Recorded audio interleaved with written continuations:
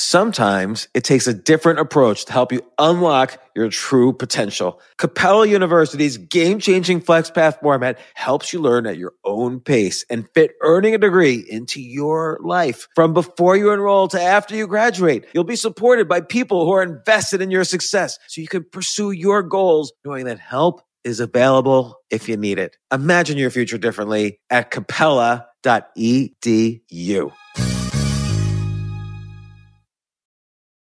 So in order to support our show, we need the help of some great advertisers. And we want to make sure those advertisers are ones you'll actually want to pay attention to and hear about.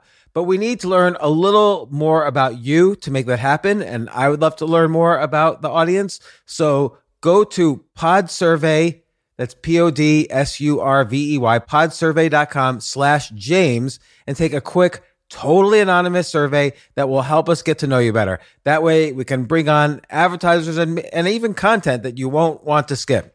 So once you've completed the quick survey, you can enter for a chance to win a $100 Amazon gift card. Terms and conditions apply. Again, that's podsurvey.com/James, James. Thanks for your help. This isn't your average business podcast, and he's not your average host. This is the James Altucher Show on the Choose Yourself Network. Today on the James Altucher Show. We're looking at some quotes. One of my favorites that I use a lot on the internet when I'm engaged. The World Wide Web? The World Wide Triple Web. W? Exactly. Is from Mae West. And the quote is, "Those who are offended easily should be offended more often." Well, which brings us to Kevin Kelly, who actually is never offended by anything. No. And he says, this is so fascinating, this quote, productivity is for, because everyone's obsessed with productivity. But he says, productivity is for robots. What humans are going to be really good at is asking questions, being creative, and experiences. The question that I found myself asking of myself was, where am I not replaceable? Or the least replaceable. Okay, maybe I don't have an incredible, unique opportunity to change the world, but if I did, somewhere in my life, somewhere in front of me, what would it be?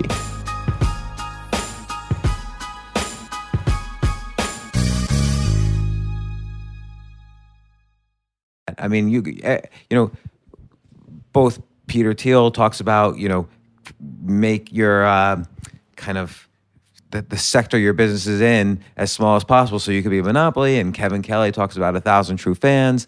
But many guests talk about Seth Godin also. Start as small as possible where you can be really successful without taking, I guess, the huge risk. And you see comedians do that all the time. Mm-hmm. They go into small clubs to try out material. Mm-hmm. So it's interesting how it kind of relates then to health as well. I hadn't made that connection while reading the book. 100%. Yeah, the decent program you follow or the decent business that you can focus on is better than the perfect that you abandon. And in the case of entrepreneurship,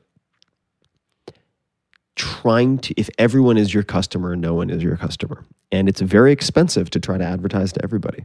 So what do you a lot of people, what do you mean? What's a specific example of everyone is your customer, no one's your customer? Because Google, everyone is their customer.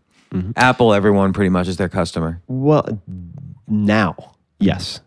But I guarantee you, back in the early days with Woz and Steve, they were targeting a very, very specific niche demographic for personal computer with a graphical word processor and so on. It was a niche product. And Google in the early days was, dismissed entirely by Yahoo. And now, yes, Google is at a point where they're in autonomous vehicles and so on. But I should say also that if you have any rules for being effective, being efficient, being fulfilled in life, there are always going to be exceptions to those rules. People who do entirely the opposite and have good results. But you have to look at the survivorship bias and the percentage win rate.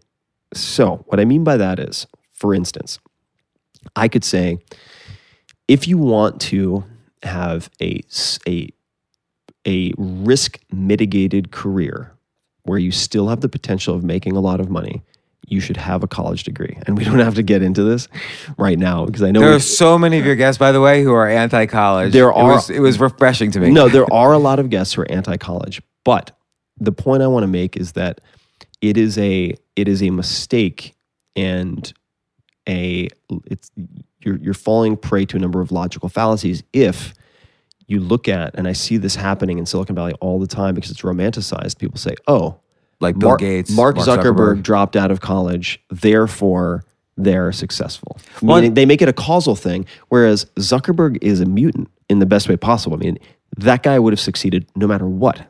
Right. Maybe not if he was born in Rwanda or whatever, but aside from those factors, school, no school, didn't matter. Like that guy was destined for a number of reasons to produce something incredible. But we can stay away from. I know this is a hot button issue. But Peter Thiel addresses it really nicely, and it was in a way that I hadn't heard him say it before, which is that he's not saying this is the case. He's not saying nobody should go to college. He's basically saying view this as a viable option, which for years or decades nobody did. Correct. So yeah, no, exactly. So he's with the Thiel Fellowship, for instance. They are selecting very, very hand-picked individuals who display promise as entrepreneurs, who are wise beyond their years, technically savvy beyond their age, to provide seed funding to. But as you pointed out, he went to a great school, went to law school, and there are those who would say, well, he's a hypocrite. And of course, as you pointed out, he says, well, I'm not saying it applies to all people, but that it can be a viable option not to go. So Peter's a brilliant guy. He's not, in this case, falling prey to any logical fallacies. But where I was going with that is that back to the start small. I think as a general policy for the highest percentage of getting on base for your at-bats, starting small is the way to go. So even with like writing, for instance, like so you've written 4 books now, but you started off building up with a blog. Mm-hmm. You've done a TV show, but I'm sure you were shooting videos before then. Mm-hmm. You experiment. That's kind of the essence of what you do. You coined the phrase lifestyle design because design involves experimentation. Mm-hmm. And not only that, but so I'll correct a common misconception, which is, and I think this comes across really clearly in the new book, but some folks look at what I do and say early stage tech investing, or they might look at what you do. And I don't want to speak for you, but I'll speak for me. And I get questions all the time like, how have you developed your risk tolerance? You're such a risk taker. How do you risk? You have to risk a lot to make a lot. Like, how do you walk yourself through that? And I just have to kind of laugh because I am really risk averse. I think about risk mitigation at all times. I don't know if you remember, but I guess this was August 2014, I want to say. I was on your podcast and we talked about this, and I said the key to successful entrepreneurship, at least for me, has been not taking risks, but mitigating them way in advance of starting a business. Yeah, 100%. And what's amusing about that is many of the folks who would be put on an entrepreneurial podium as freewheeling, crazy mavericks, Richard Branson. Oh my God, that guy's crazy. Yeah, he just throws caution to the wind and builds all these businesses. No, not at all. He's written about it even explicitly. His first step is capping his downside. Before he even takes a stab at anything, capping his downside. Let's look at airlines, notoriously risky. Okay, what did he do? At one point, he ends up stranded at an airport, and best story, by the way. Yeah, and he's going to be late to getting to his destination. So he calls up a chartering company, finds out the price. So to charter an airplane, something like, I'm making this up, like $2,500. All right, he has 10 seats at $250, and he's covered the cost. And he scribbles on a piece of cardboard, I think it was, Virgin Airways or whatever it was at the time, $250 to X. Gets 10 people to chip in. And they get to they fill up the plane, they get to their destination, and this woman walks up and she goes, it's something along these lines, but she's like, I'm really happy with that experience. If you guys added some drinks or something like that, Virgin could be a thing. And so he starts thinking about it, and he's scratching his own itch. This is another really important one. It's so obvious in a way, but so neglected by most folks. They try to come up with a sophisticated Harvard MBA business plan. It's like, no, what is a pain in your ass? Fix that.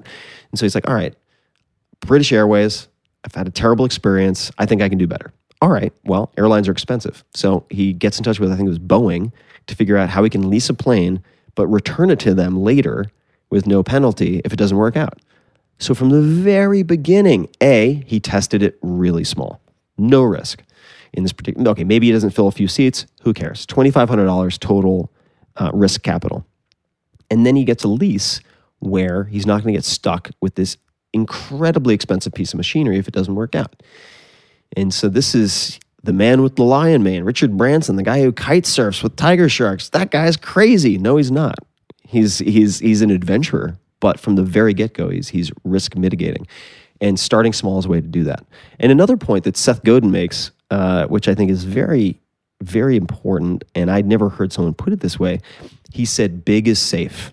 You can hide. If you try to sell to everyone, your failures aren't as clear.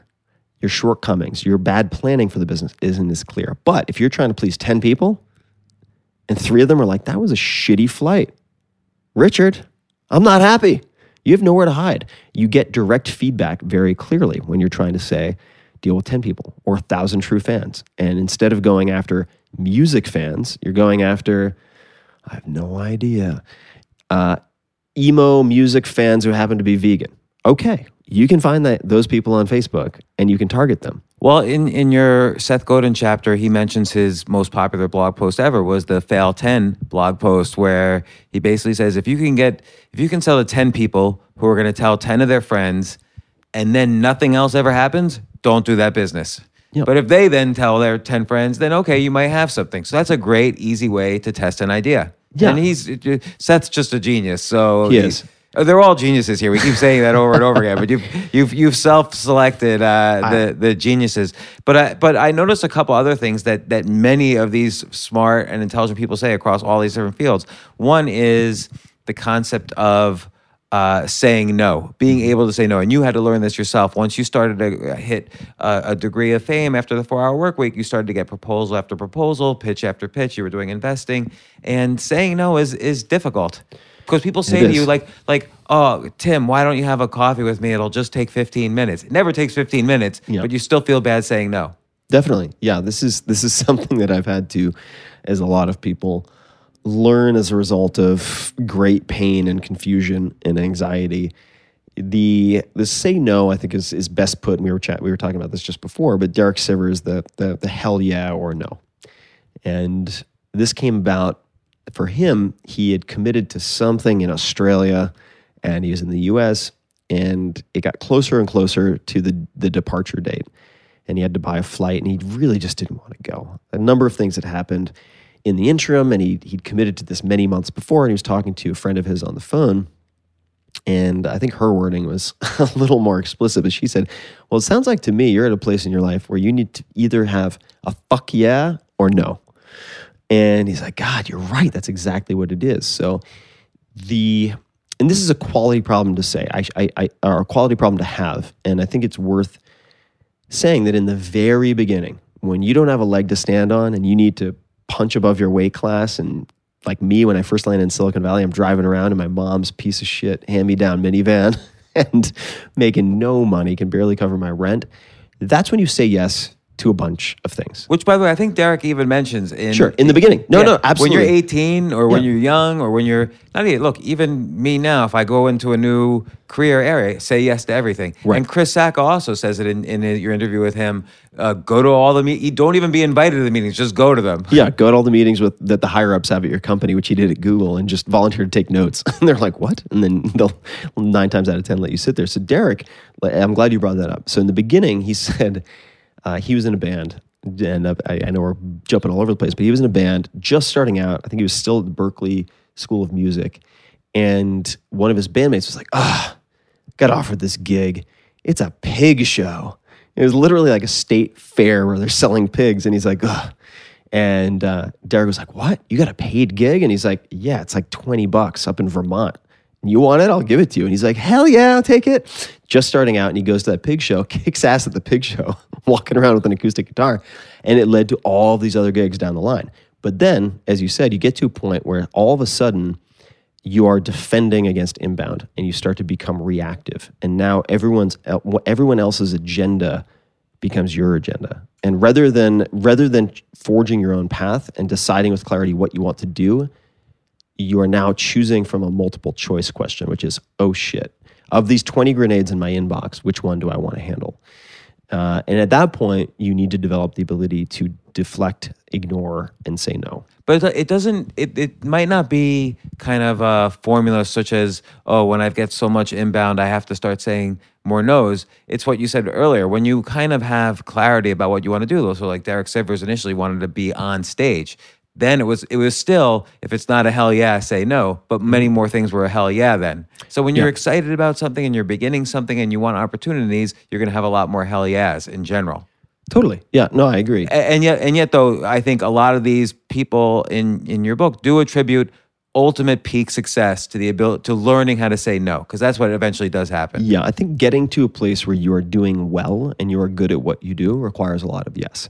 To get to a point where you are great or the best at what you do, or 10x, let's say someone who is good in terms of financial rewards or otherwise, then you have to be a master at saying no. And I think Steve Jobs, who was not a very happy person at the end of the day. I mean, so I think that he's turned into a demigod more often than he should be. But from a product development standpoint and marketing standpoint, absolute genius.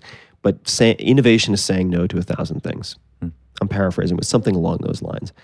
And when you get to that point, and this happened for me, and the person who catalyzed it was mutual friend, Kamal Ravikant, brother of Naval. I had reached a point where I'd been doing the tech investing, and it started off as a very part-time side gig. And suddenly I found myself a number of years later spending probably 50% of my time on it. And I enjoyed it, and I was good at it for whatever reason. Well, I know one of the reasons is I had a lot of very good guidance from people who knew what they were doing. You surrounded yourself with the 5 good people. Exactly. I surrounded myself with the 5 good people. People like Chris Sacca, who's now a billionaire. It's crazy, since I knew him beforehand. Or Naval Ravikant, similar story. These are people who are the best at what they do, at least in retrospect, certainly. And about 2.5 years ago, it stopped being fun. It stopped being fun for a host of reasons.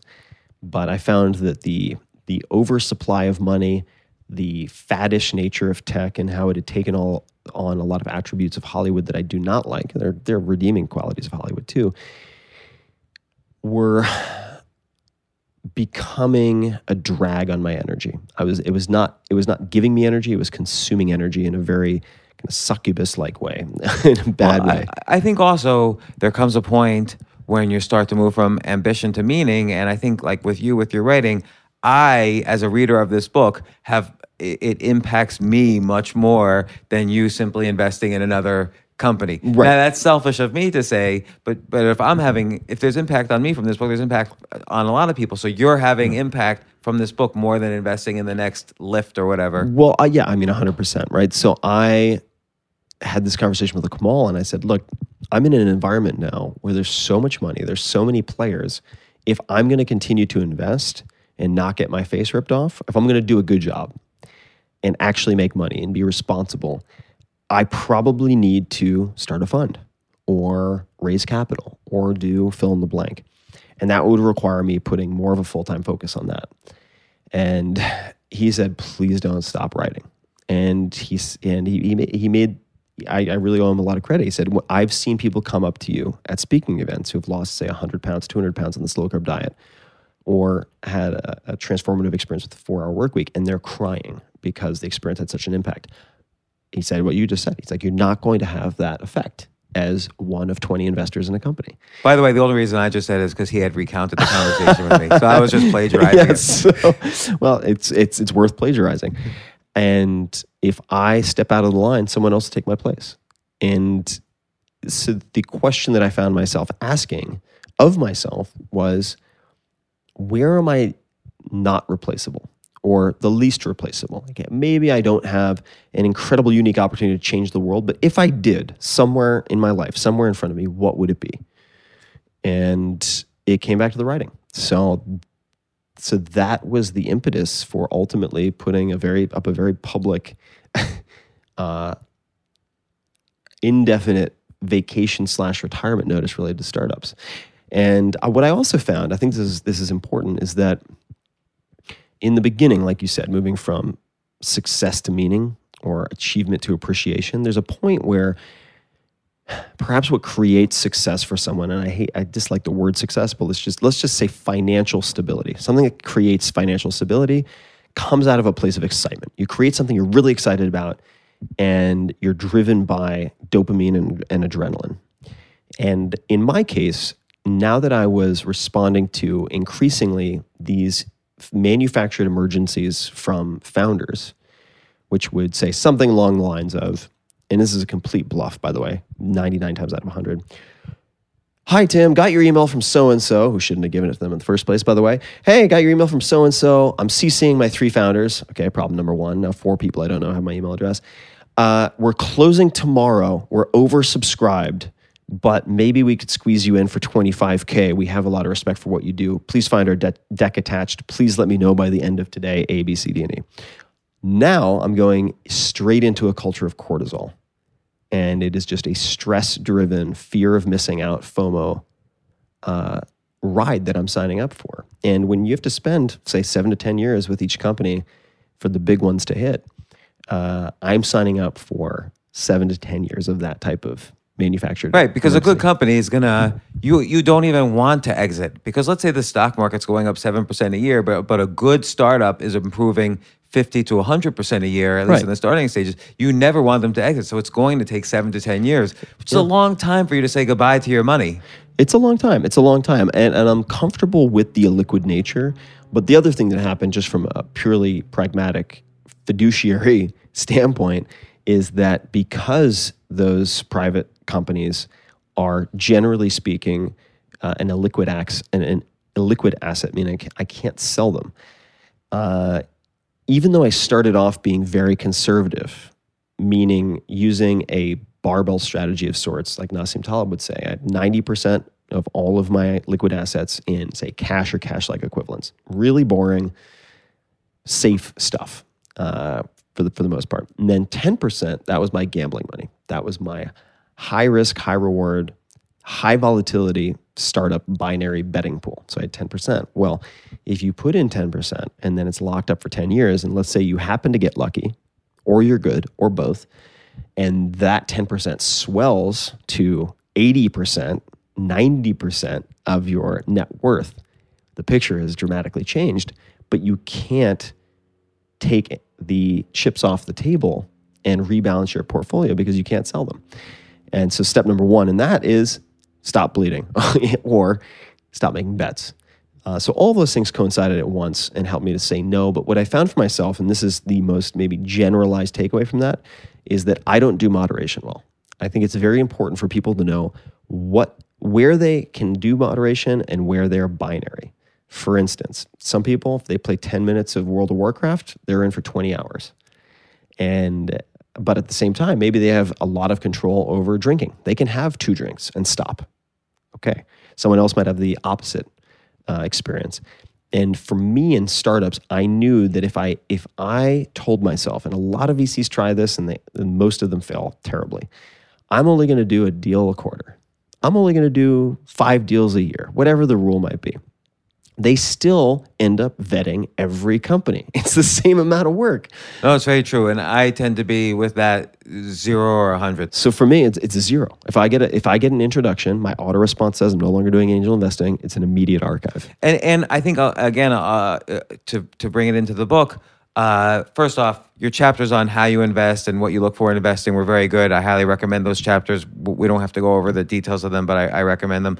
But what you mentioned before about the fear of missing out leading to higher cortisol, leading to higher stress. Stress is probably the worst thing you can do for your health, as you mentioned, and it's directly related to cortisol. And you mentioned a lot of the times, or a lot of these people mention kind of the fear of missing out and how to avoid that, how to kind of disconnect or take vacations from that fear of missing out. And I think that's an important thing that is throughout the book. Oh, 100%. I think that... And it's funny how disconnecting being key to success in a populated world. Yeah. So it's a superpower. I mean, in a world where everyone is connected, the ability to strategically disconnect is a superpower. It really is. And it makes me think of someone you already mentioned, BJ Novak. And something that stuck with me since that conversation, there were a number of things, but one of them was, if you find yourself saying to yourself, but I'm making so much money, that's a sign that you're doing the wrong thing. You're in the wrong place, or you're staying with something that needs to change. If you're like, but I'm making so much money, that means you're in the wrong place. Another thing which he said was that before they would start writing a season of The Office, they would have 2 or 3 weeks of this blue sky areas where they would just throw ideas against the dartboard. So again, it would attach less meaning to any one idea, and it would. Nobody's kind of missing out on the critical writing. They're just kind of having fun, and that set the tone. And I think by doing that, by having these blue sky sessions or practicing your creativity, which then brings, you're in the book too, and we talk about. I didn't want to mention, but yes, I am one of the super geniuses interviewed in your book. And the idea of lowering your standards to get started.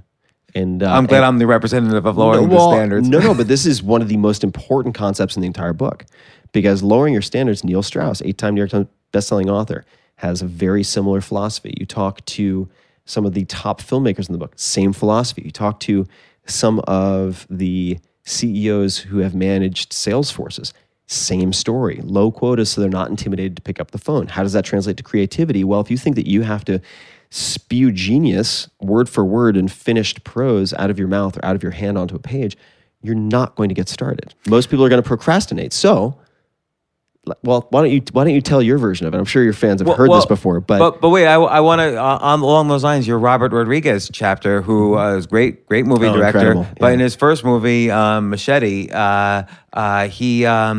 Mariachi, yeah, he basically gives himself this creative constraint that's forced on him because he doesn't have a lot of money, he doesn't have a lot of resources. He lists everything he owns and says, I'm going to use them all in the movie. And then he does it in Spanish, almost to take the pressure off himself. Like, it doesn't have to be great. And then, of course, it's great and launches this amazing career. But almost by doing this weird creative constraint, so he doesn't pressure himself on, fear of missing out on the Oscars or whatever, he takes himself out of the running, and that puts him in the running. Definitely. And another thing he does is he will keep his budgets super low, although he has infinite access to capital. He's a superstar. Right. But he keeps his budgets low so that he can maintain the highest degree of creative control. Yeah. And the Rodriguez list that you mentioned is such an amazing idea. Just to give you guys some color. So for Mariachi, entire movie, there's so many stories about this movie, but it's entire movie made for $7,000. And the only reason, I think it was $7,000, the only reason it cost that much is because he insisted on using film. So he'd be like, all right, what do I have access to? Okay, my friend owns a school bus for whatever reason. All right, we're gonna have a fight scene in the school bus. All right, my cousin owns a bar. Great, we'll have something happen in the bar. That'll be the first scene with the bad guys.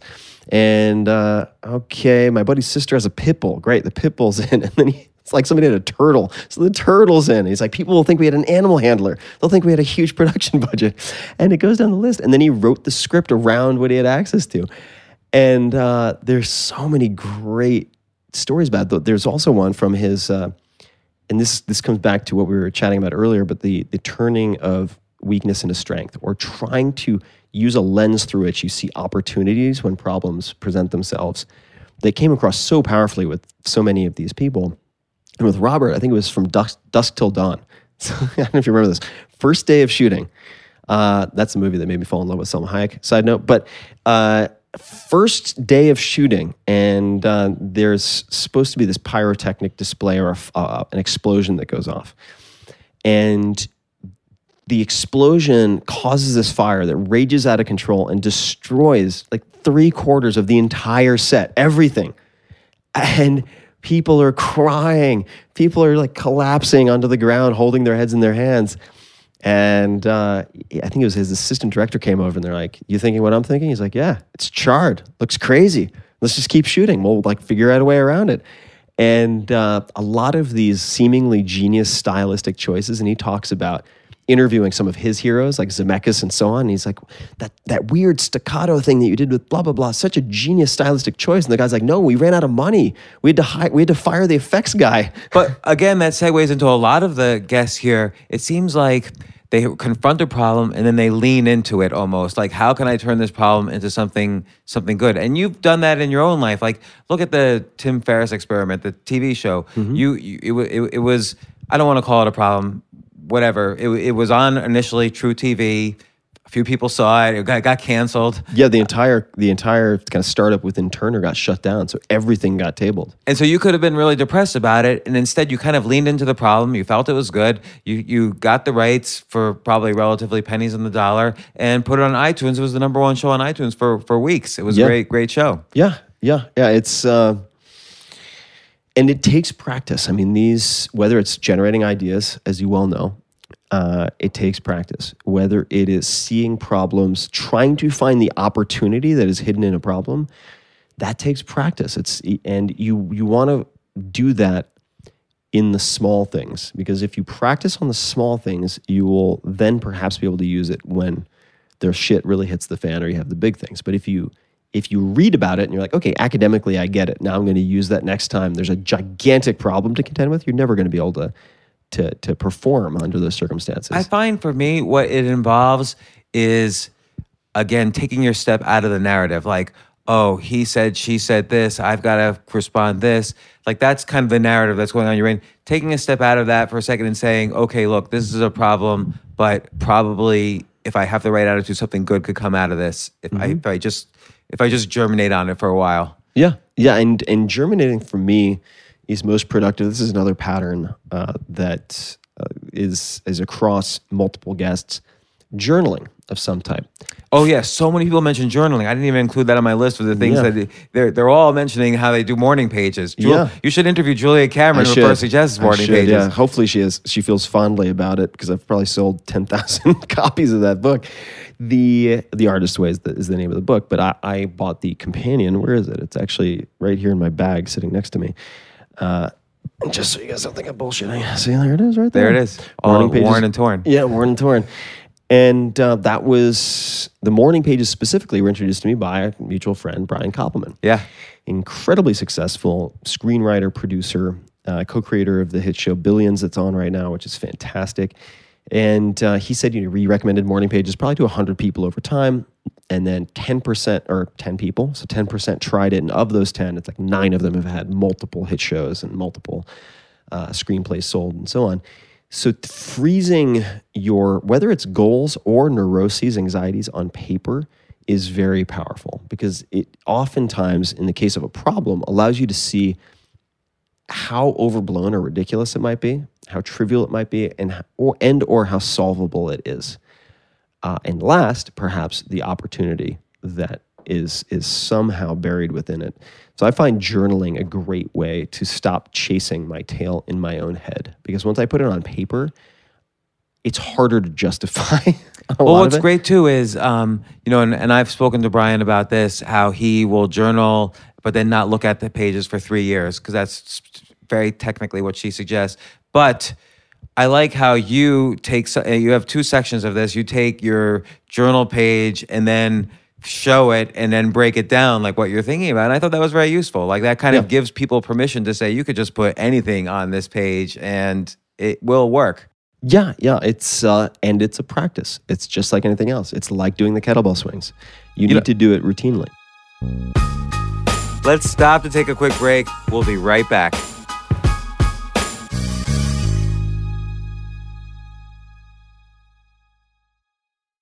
Yes, it's totally true.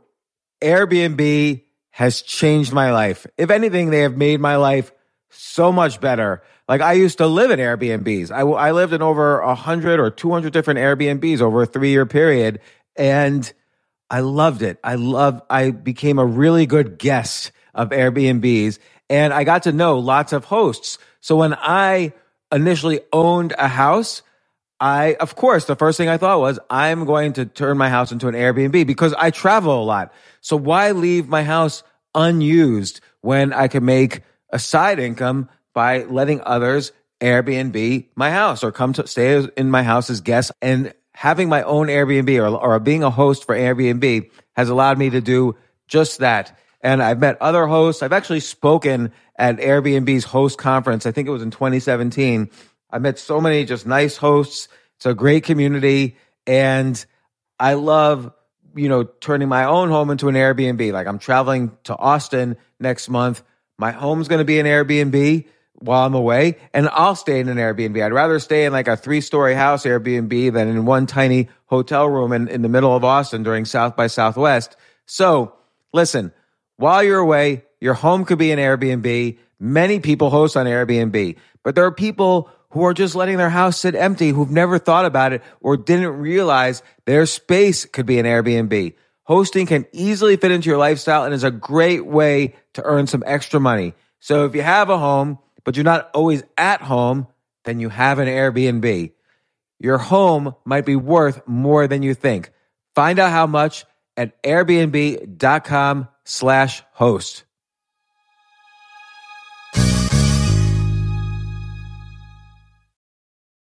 Daylight savings time is starting up again.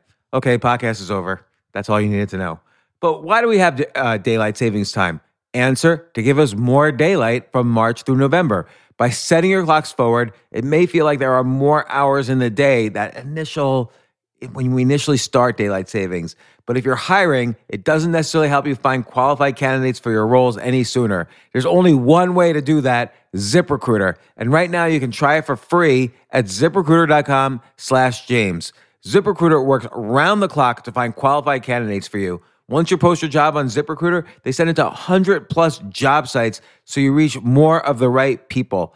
This is such a brilliant idea for a business, and ZipRecruiter did it. So ZipRecruiter's smart technology also quickly scans thousands of resumes to identify people whose skills and experience match your job. I've used ZipRecruiter, particularly as a potential employee, and I still, to this day, get messages every day. James Altucher, would you like to apply to be VP of Entertainment at NBC or whatever? So there's just nonstop emails. Like I got 5 or 6 emails today because a year ago I signed up for ZipRecruiter. So spring forward with a new hiring partner, ZipRecruiter, and find top talent sooner. See why 4 out of 5 employers who post on ZipRecruiter get a quality candidate within the first day. Just go to this exclusive web address to try ZipRecruiter for free. ZipRecruiter.com/James. Once again, that's ZipRecruiter.com/James. ZipRecruiter, the smartest way to hire.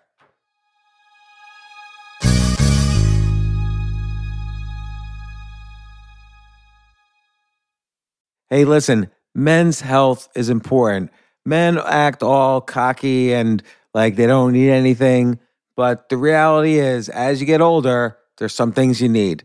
And it often feels like we're too busy to take care of our health problems. Like I'd rather do anything than go to the doctor or the dentist or the pharmacy or whatever.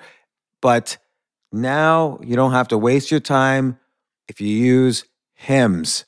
Hims, H-I-M-S, Hims is changing men's healthcare by providing simple and convenient access to science-backed treatments for erectile dysfunction, hair loss, weight loss, and more.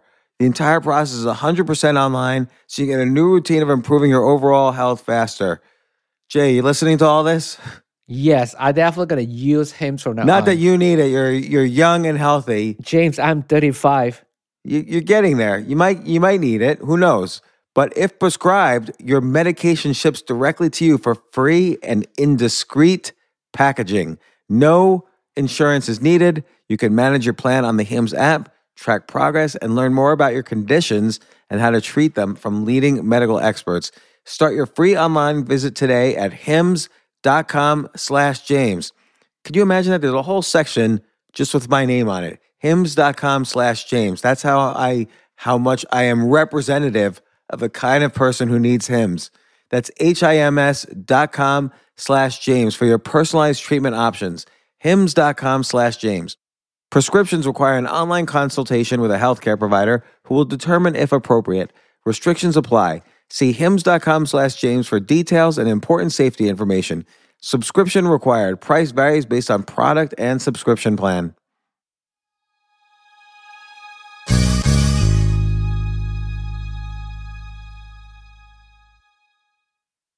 So, Tim, we've been hitting so many of the things that are on my list. I'm going to kind of quickly go through some of these others, and then I want to get to some specific quotes that I've outlined in the book. And as you can see, again, I ran out of 3 pads because I kept putting pads on pages I wanted to talk about. So we can't talk about all of them, but I'll open up to random ones. But first, it seems like an author that everyone recommends is Milan Kundera. I'm surprised how many people recommended like either Life is Elsewhere or Unbearable Lightness of Being. It comes up a lot, particularly for artists. It comes up a lot as a recommendation, specifically for people who are creators or seeking to be creative. And he has a very interesting. He's very structurally interesting. Like he plays with the form of the novel very well. Yeah. I think that that's one that comes up a lot. Siddhartha comes up a lot by Hermann Hesse. Very short read. And to the of course, Stoicism comes up a lot because that's you're a big fan of Stoicism, and we have Ryan Holiday on, who's written of contemporary Stoic books. That comes up a lot. There are a number of documentaries that I'd never heard of prior to interviewing these people that came up multiple times. In retrospect, like the Up series, it's sometimes called 7 Ups from the UK, where they revisit the same people every 7 years. I think they started when they were in preschool perhaps or elementary school and have gone all the way up to now 50, 60. And the book one of the books that had a huge impact on me and led down the rabbit hole. So I'd say half of the guests I've interviewed have come from other guests as introductions, which has been really fun. Like Jocko Willink came via Peter Attia, MD. So you wouldn't necessarily expect that intro to come through a doctor, but it did. And I recall at one point having two things happened almost simultaneously. So a neuroscientist or neuroscience PhD who had worked with Adam Ghazali, who's an incredible MD PhD who I've interviewed, someone who worked in his lab recommended to me a book called Radical Acceptance. And right off the bat... Tara Brach? Yeah, Tara Brach. So right off the bat, I just hated the title. And I was very judgmental about it, but the recommendation... Why? Did you really... Because it seems like a nice idea, radical acceptance. It seems like a nice idea, but it seemed like it might be some type of guide to resolving marital disputes with tactics that would be platitudes and not particularly practical. I've seen many books in the self-help or plus relationship genre with titles like that I've not particularly found useful. This was different, and I gave it the benefit of the doubt because it came as recommended from a hardcore scientist. I was like, okay, they have a pretty low woo-woo tolerance. Let me take a look. And this book by Tara Brach, very well-known Buddhist and meditation teacher, just shook me at my foundation and was the first book, I remember reading it, in LA. This was probably 2 years ago, maybe a little bit less, a year and a half ago. And I had it on Kindle and I read it 1 chapter per day at night when I was sitting in the bath with Epsom salts because I was training a lot of the time. And by the time I got maybe 15 or 20% into the book, I had so much work that I wanted to do or experiments that I wanted to run in my own life that I stopped reading. The highlights were basically 80% of the book. And around the same time, I interviewed Maria Popova of Brain Pickings, who's just a phenom. I don't know how she digests the amount of information she does and turns it into really good, intelligent prose, just blows my mind. She mentioned that she meditates, which is probably the most consistent pattern of all across everyone I've interviewed, some type of mindfulness practice. She mentioned that she listened to a guided meditation every day, and it was the exact same meditation on a daily basis, and it was the Smile Meditation 2010 from Tara Brach. And I go, Tara Brach, I know that name. And that led to then interviewing Tara Brach. But it's really been phenomenal to see how the pieces fit together.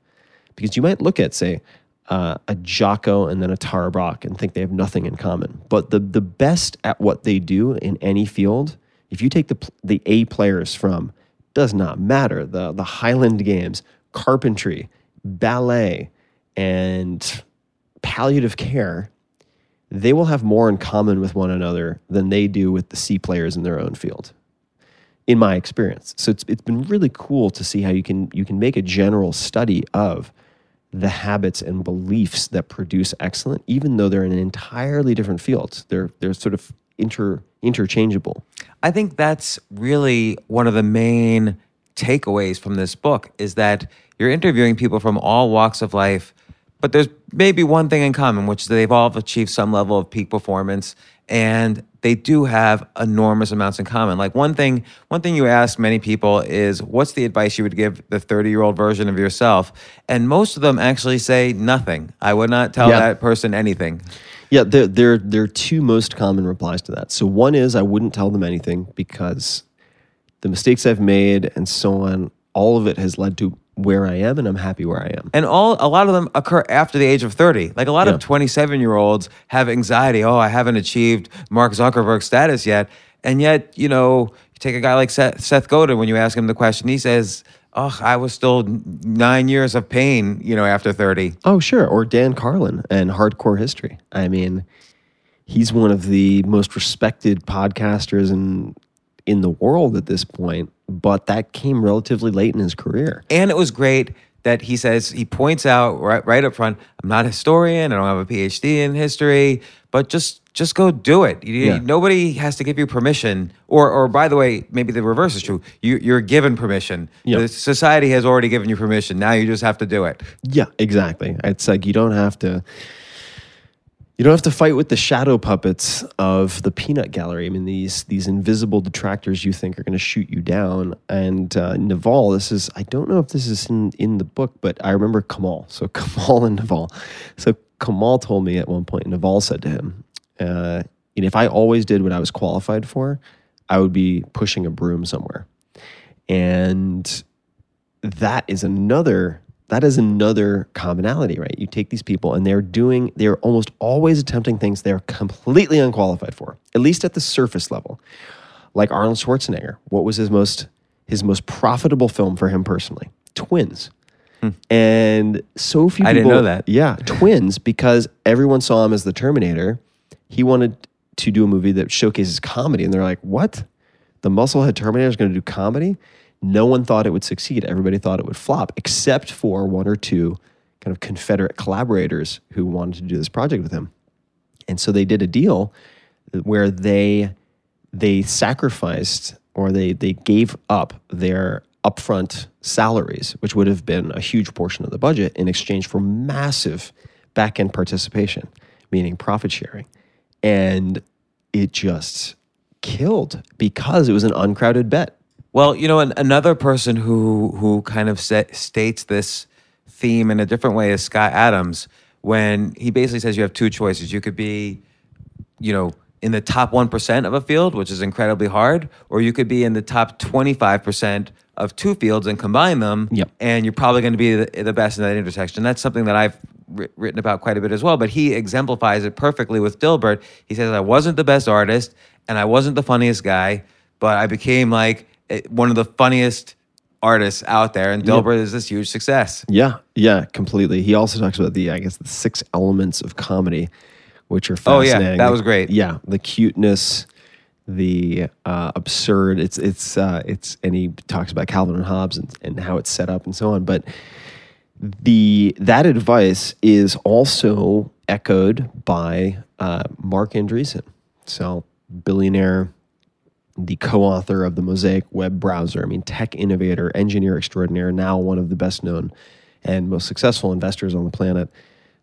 Very much talked about the same thing. He said that the CEOs who often end up doing the best, and I'm paraphrasing here, and he's actually referred back to that piece by Scott Adams, saying that the CEOs who tend to hold the course and be able to perform are not in the top 1% in one area, but they are in the top, say, 20% of 2 or 3. So they are. Steve Jobs is a great example. I mean, he's extremely good at product, extremely good at marketing, extremely good at perhaps a few other things. And it was the combination of those, including odd aspects that you wouldn't have seen as valuable at the outset, like calligraphy. He took a calligraphy course early on, which informed the typefaces they used for the very first word processor they developed, led to this cocktail of elements that enabled him with Woz to create Right. Apple. Well, and I'll refer to Scott Adams' advice again. He basically said, if you don't necessarily have your two things, here's an idea, which is get in the top 25% of public speaking, because that combined with just about anything else Totally. will put you in the top of that anything else. Absolutely, and I've And Warren Buffett also, who obviously you don't interview, but Warren Buffett has said the same thing. What really helped him was taking the Dale Carnegie course on public speaking. I consider it his best investment of all time. Right. And Who did mention that? One investor did say... it was quote- Mark Andreessen. Oh, okay, yeah, said that quote of Warren Buffett saying the best investment you can make is in yourself, and that's coming from the best investor in the world. Yeah, exactly. So it's what I like about the philosophies and tactics and tools is that it makes it pretty clear to me, at least, and I think this is part and parcel. It's a cousin of what we were just talking about conceptually, where you can be in the top 20% of three things and have this disproportionately impressive outcome because of that odd combination. That if you want 10x results, right? You want to 10x your results. It doesn't necessarily require 10x the effort.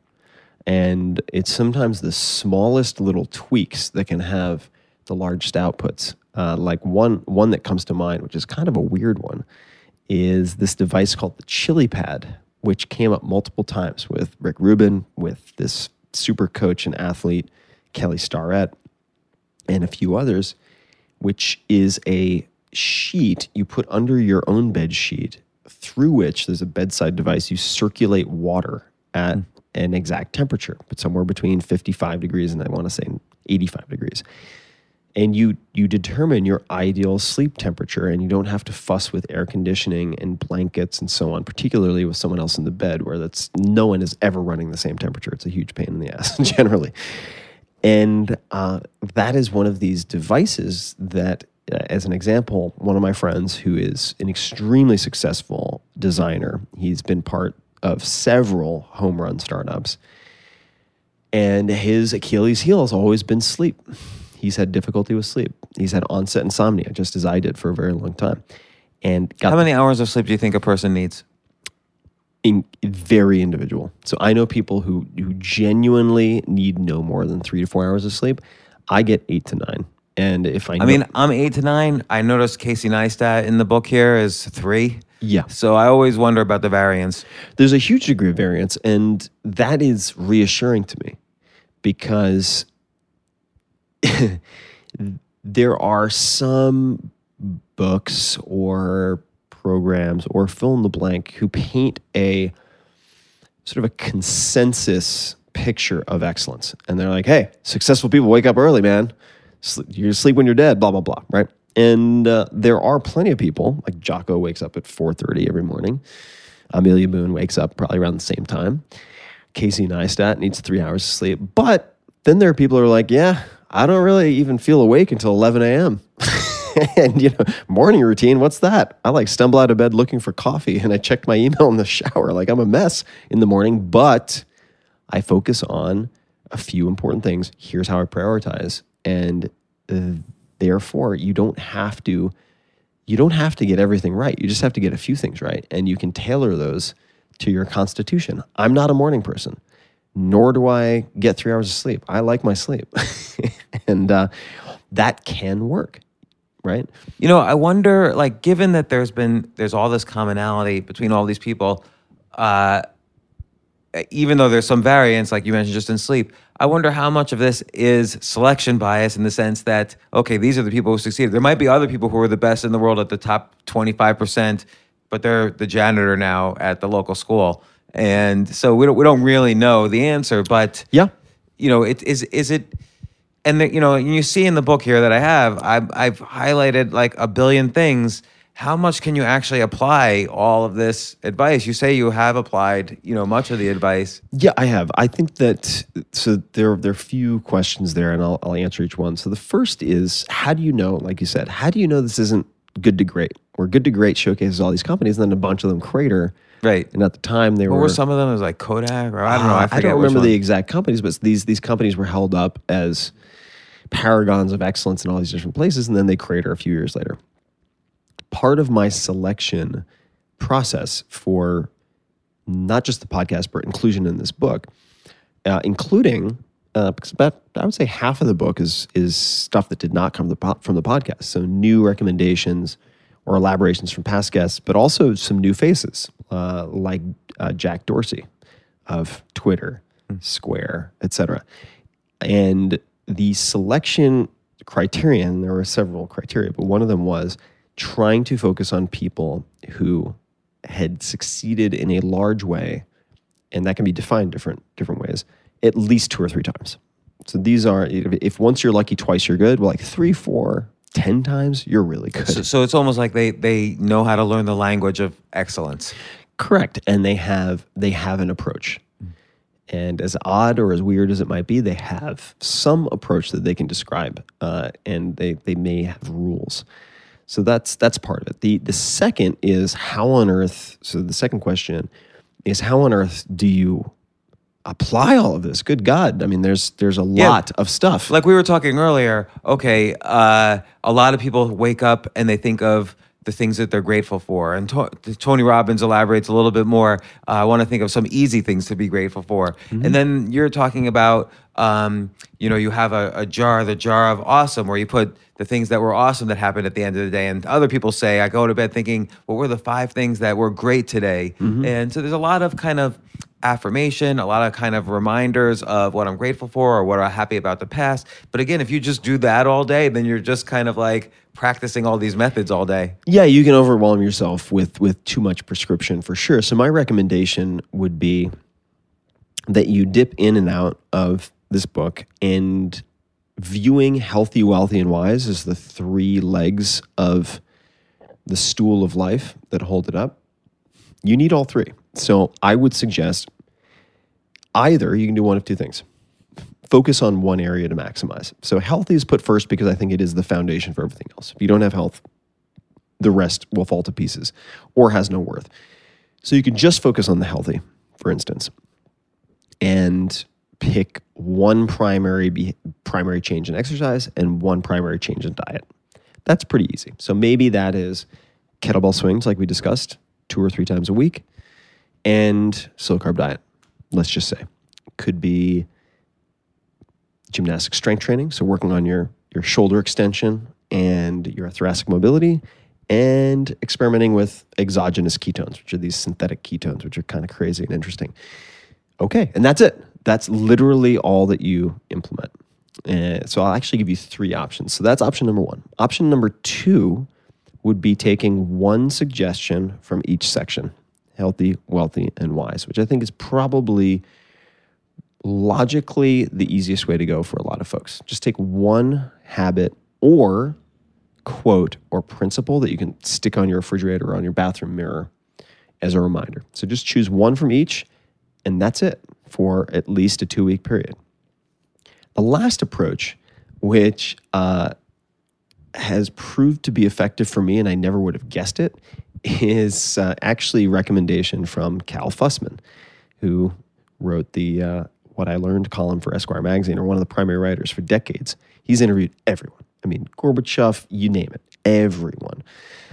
And he at one point lost all of his notes for a story about becoming a sommelier for, I think it was a week.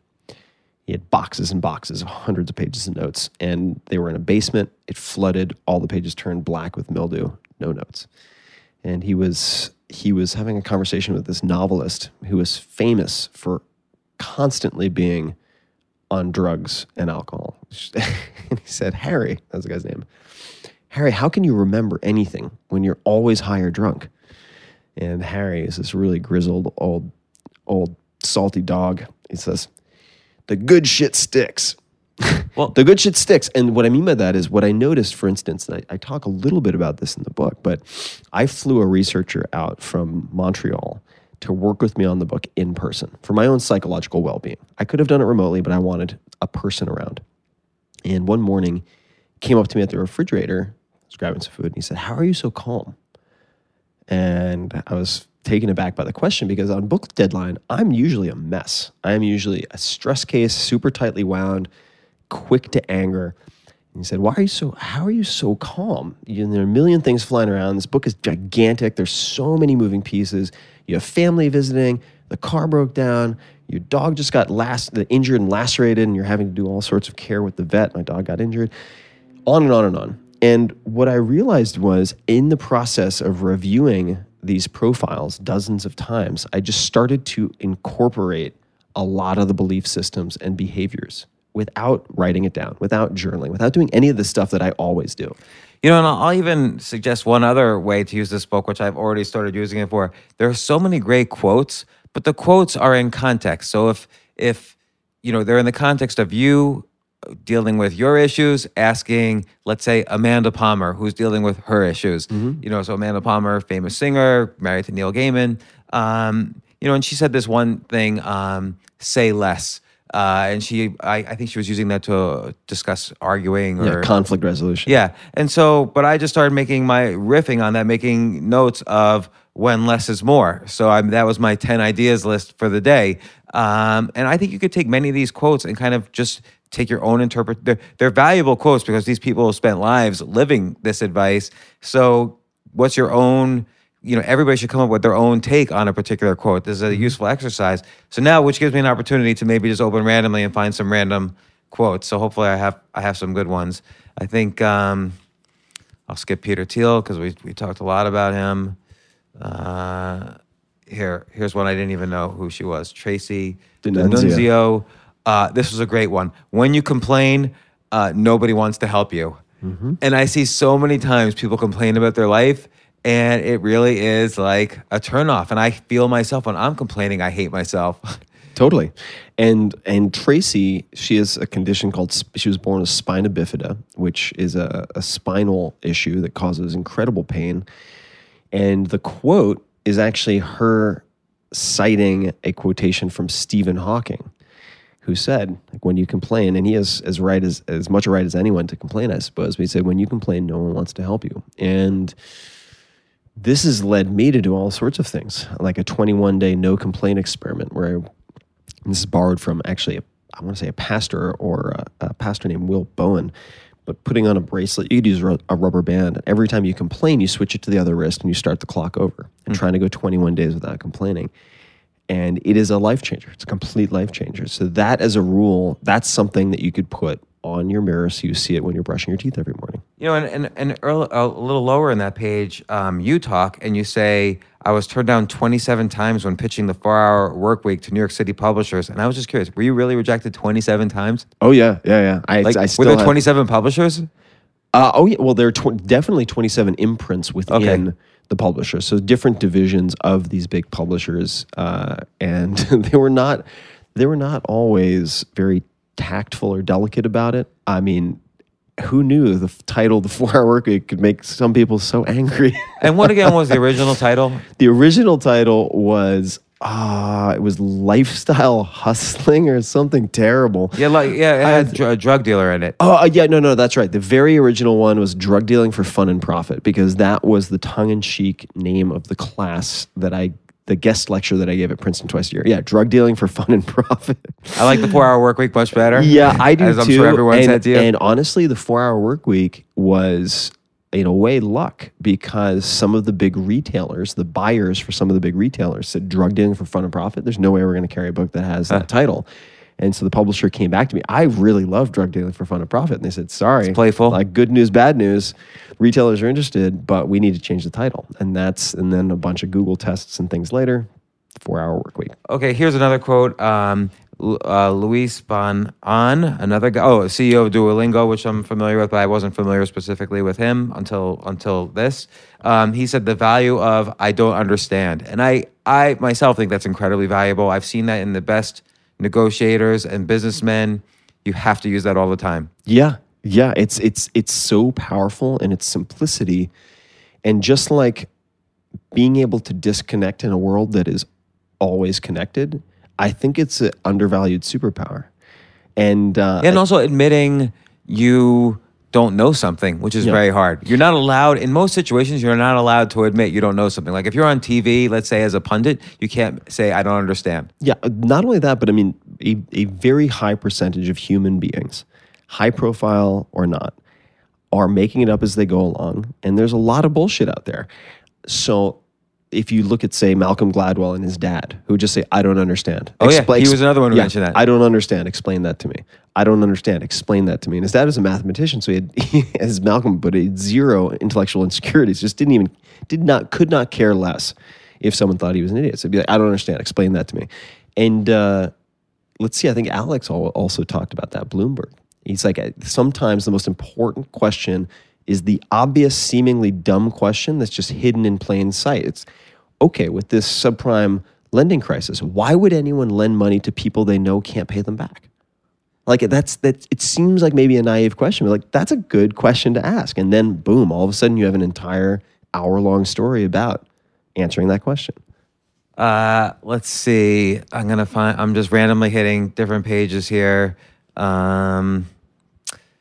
Oh yeah, I think this is also a valuable one that I've heard in the past. Justin Beretta, who I did not know, had best advice ever received: don't force it, which is so true. I think if somebody's like desperately trying to find that first customer, it's probably not a good idea. Yeah, desperately trying to raise money or I don't know, lose 1,000 pounds. Like you gotta back off on something. Yeah, the forcing it, I think, applies to so many areas, whether it's a relationship, I think is often the case, creative work, writing. It's always depressed and amused me how let's just take two different instances for blog post writing. There are posts that I will labor over intensively for months in some cases. And they're so detailed, and I think they're so valuable, and they're greeted with a collective yawn. And then, do you get depressed after those? I get depressed after those. I get a little down. It's just such. I mean, good God, that's a lot of energy and time expenditure. But then there are other posts where it's like something will happen. I'll be like, you know what? That really pisses me off, and I'll write this impassioned short post that takes me a half hour to put together. And it's one of the most popular posts. Well, I think it was one of the comedians you interviewed who said, figure out what makes you angry. What makes you angry. Yeah. Which is great. It's actually great creative advice. And instead of looking at anger as a negative thing, you can use it as fuel. You can use it as a tool. Poe Bronson, who's a well-known writer, when I asked him ages before I ever wrote the 4-Hour Workweek, I asked him during a Q&A what one should do to deal with writer's block. And he said, write about what makes you angry. And what makes you angry right now, other than the total length of this podcast? What makes me angry right now, and this is going to be sort of ironic in a way, is what makes me very worried more than angry, but it also gets me angry, is the insidious, creeping self-censorship and destruction of the First Amendment in the United States right now. The fact that we have brilliant people being disinvited from college campuses because they may offend or trigger a tiny group of students on campus. That is an extremely dangerous trend. And I think that is more terrifying than anything else we have. So that's like a macro political thing, which I agree with. But what about what personally makes you angry right now? What personally makes me angry? Or scared? I mean, I'm not dodging here, but I personally think about this a lot because I get the hypersensitivity and entitlement of those who are using kind of mock outrage or like genuine hypersensitivity to attack others on the internet. It's something I run into all the time. And so it does personally affect me for sure. And that I think is okay. I'll tell you something that personally bothers me quite a bit, which is also very counterproductive. And that is the consequenceless labeling of other people as racist, sexist, fill in the blank ist. Those are very powerful words, and there's currently no penalty for people throwing them around in a very haphazard way, despite the fact that it can destroy careers, it can destroy marriages, it can just leave a wake of destruction. And these things are thrown around very, very lightly.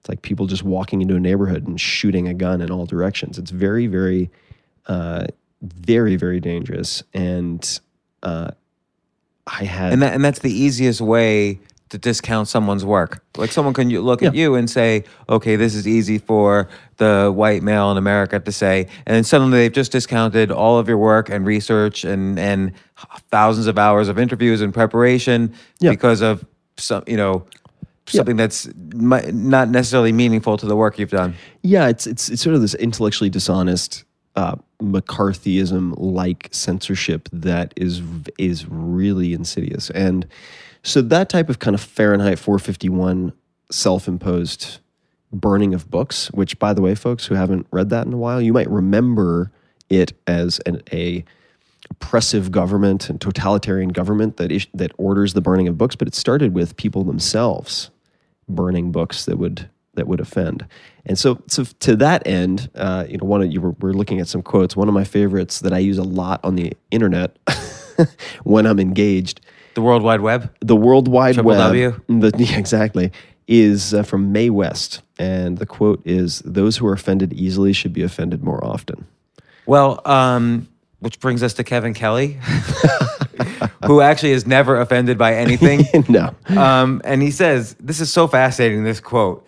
Productivity is for, because everyone's obsessed with productivity. But he says productivity is for robots. What humans are going to be really good at is asking questions, being creative, and experiences. And it's such a great point, because once we master some area of productivity, we can then start outsourcing it, which is your whole point in the 4-hour work week, really. Right. But there's always questions to be asked. Better to have a good question than to have a good solution. Yeah, well, for a lot of reasons, right? Because you can get the best answer to a bad question. And ultimately, that could, at best, not serve you, and at worst, could cause a lot of harm or steer you in completely the wrong direction. So garbage in, garbage out definitely applies to questions, which is part of why the podcast has been so much fun for me. I get to think about questions, and I get to study them, and I get to look at what a James Lipton on Inside the Actor Studio does versus a Larry King, versus a Charlie Rose, versus a fill in the blank, versus James Altucher versus, it's just fascinating. I have to say, that is a great part about podcasting, is that you could then suddenly start to see the subtleties in different interview styles and learn to appreciate them, which I never was able to do before. Yeah, and I mean, Tony Robbins has said, and he's just endlessly, increasingly fascinating the more I get to know him, the quality of your questions determines the quality of your life. So the maybe underappreciated aspect of studying questions is that questions don't just apply to interacting with other people. The questions you ask yourself are arguably even more important. So, like, what's an example today? What question do you ask yourself? And by the way, I'm asking a dumb question, because you also give us advice. There are no dumb questions. No, I don't think that's a dumb question. Question I asked myself today was, am I hunting antelope or am I hunting field mice? And this is actually that came from Newt Gingrich. Yeah.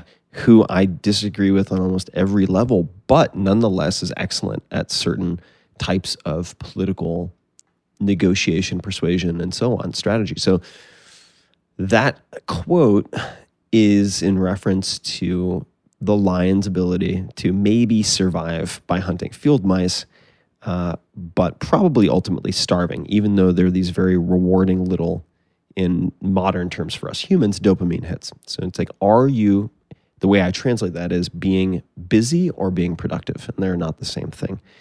And that was just with respect to planning what I want to do with this book, planning with what I want to do on the podcast. Am I focusing on the trivial many to keep myself busy, which provides an illusion of progress? Or am I really taking the time to figure out which antelope I am going to pursue, i.e. the critical few? So I was thinking a lot about that today. Well, and then we'll go to your chapter here, my favorite thought exercise, fear setting, as opposed to the commonly used goal setting. So what do you think you're afraid of that you haven't yet fully attempted because you're afraid you're going to fail? You've succeeded at so many things. If you, for instance, do you ever consider, oh, I'm going to write a novel now, and that could, it's different type of writing, it could totally bomb. Is that a fear of yours? Novel, I have a healthy respect for the difficulty of novel writing. I don't think I will write a novel anytime soon. I would say writing and producing and ultimately creating a feature film is something that I have some degree of trepidation about. I would like to do it, but I have some degree of trepidation. And most of the things that I say fear are not related to projects. And that's in part because I approach it now very much the way that Scott Adams does, in the sense that with his blogging, his wife was like, why are you blogging? It's a very minute incremental gain financially. It consumes a lot of time. But he was looking at not just the blog for the obvious benefits, but for the skills and relationships he would develop through that project, even if the project failed. So for me, I almost always try to rig the game, just like Scott Adams would recommend, so that I win even if it fails. Like podcasting, okay, so the podcast folds after 10 or I quit after 10 episodes. I got better at asking questions, which helps my research and my thinking. I got better at reaching out to people above my pay grade to try to engage with them. Do you kind of work through that exercise like, okay, I'm going to try podcasting, and then you write out the line, if this fails, I've at least gained X? I absolutely write it down. Yeah, I'll brainstorm. The question is, how could I win even if this fails? And it usually relates to skills or relationships that I develop.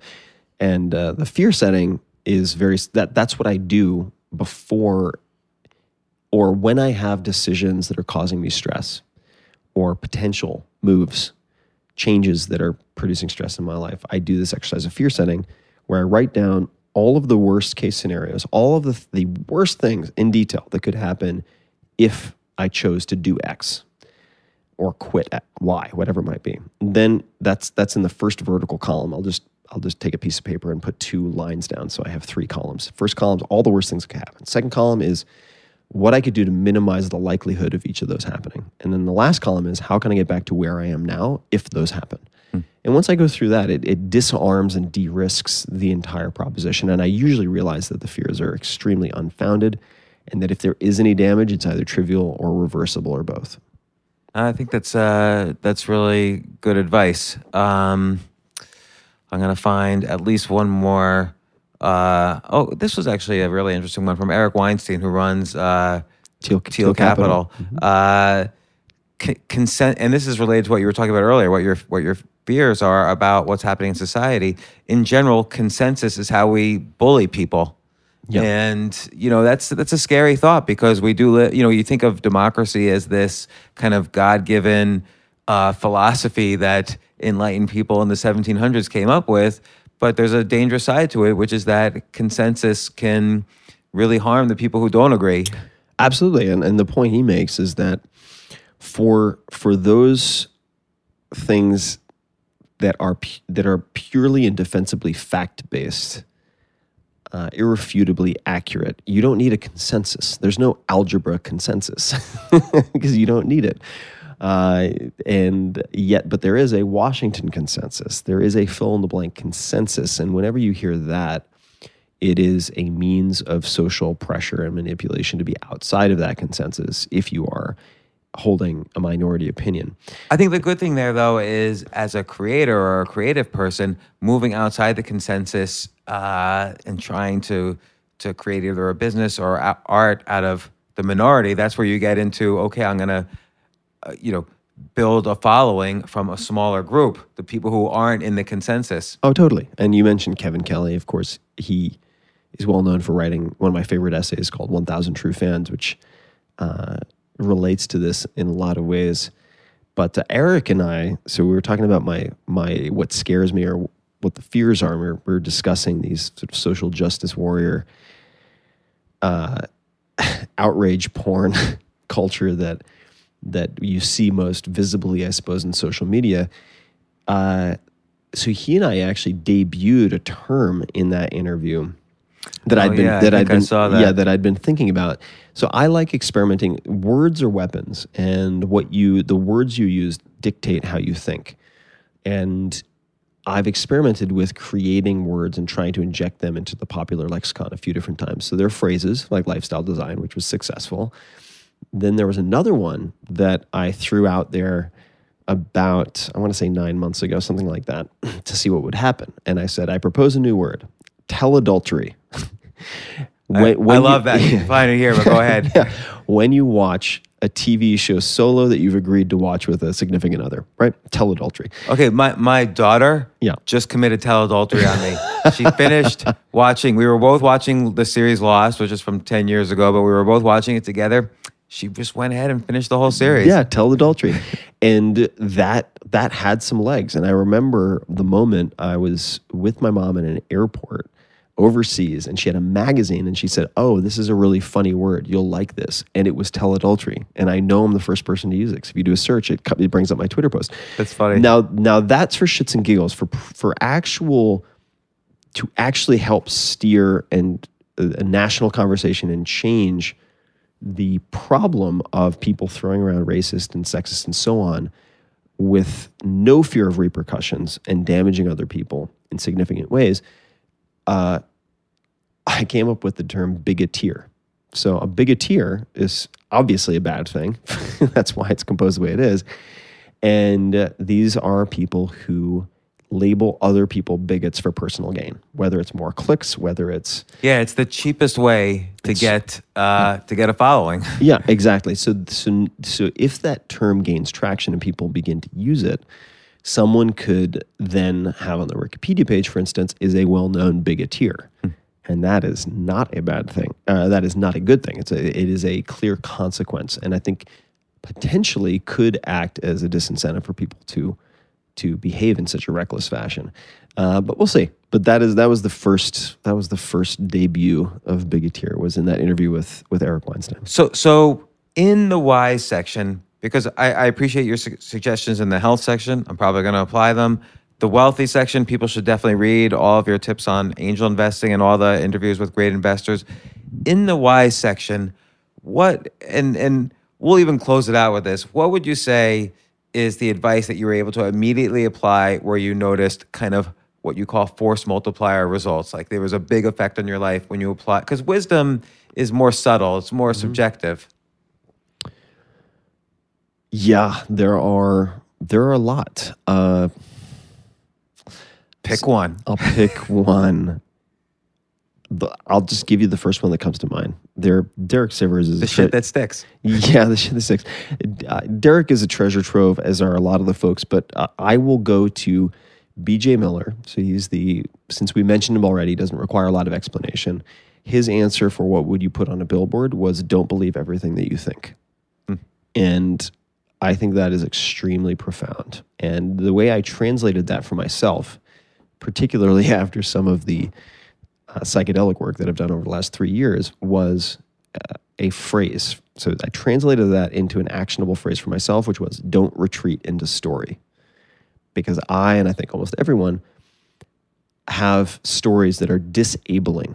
They are narratives about why I'm not good at this, or why maybe I'm a bad person because of X, Y, or Z, or I've always been this disabling thing, and I will always be this disabling thing, or I will start to fantasize in some way about someone else doing something malicious to me, like they didn't show up on a conference call. This is an exaggeration. I'm not quite this tightly wound. Yeah, okay. So it's like someone didn't show up on a conference call, and I set everything aside to be on the conference call. That person disrespected me because they're probably doing A, B, C, D, or E. All made up. It's just imaginary. Yet I wind myself up and create this problem. So when I start going down one of those imaginary routes, my pattern interrupt is, don't retreat into story. Don't retreat into story. And I think it's hard because sometimes it's a blind spot. Like sometimes you don't really know what it is you're thinking. That's exactly right, which is part of the reason that using, say, there are a million ways to go about it, but whether you listen to a Tara Brach 2010 Smile Meditation, which is a recording, or use an app like Headspace, or do some type of meditation or mindfulness practice, which 80+% of the people in the book do on a daily basis, so that you have at least a tiny fraction of your day which is spent observing your thoughts. I do this in the morning just as a warm-up so that I'm less reactive later. That helps you to develop the self-awareness where you can go, oh shit, I know what I'm doing. I actually see what I'm doing. Let's not get swept away with this wave of like pending rage that I'm manufacturing for myself. So, don't retreat into story. All right, well, Tim Ferriss. I don't know how long has this podcast been. This has been like one of my longest podcasts ever. This is I think 3 hours, maybe longer. Tools of Titans: the tactics, routines, and I didn't even read the subtitle before this. The tactics, routines, and habits of billionaires, icons, and world-class performers. Congratulations! I really do think this is. As you know, because you've been on my podcast a bunch of times, I've enjoyed all of your other books. I enjoy the Tim Ferriss Experiment. I enjoy your podcast.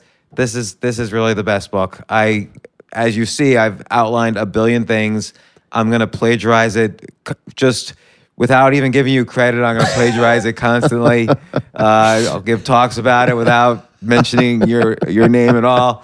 And thanks a lot for coming on the podcast. I flew out here to get you on the podcast. And I really appreciate it. I always love hanging out, and I've learned a lot from you. I mean, you're in there for a reason. And I have recommended your chapter and advice to a lot of the other Titans in the book, quite frankly. Excellent. So I always appreciate and value time with you, man. So thanks for having me on. Thanks, Tim. For more from James, check out the James Altucher Show on the Choose Yourself Network at jamesaltucher.com and get yourself on the free insiders list today. Hey, thanks for listening. Listen, I have a big favor to ask you, and it will only take 30 seconds or less, and it would mean a huge amount to me. If you like this podcast, please let me know. Please let the team I work with know. Please let my guests know, and you can do this easily by subscribing to the podcast. It's probably the biggest favor you could do for me right now, and it's really simple. Just go to iTunes, search for The James Altucher Show, and click subscribe. Again, it will only take you 30 seconds or less, and if you subscribe now, it will really help me out a lot. Thanks again.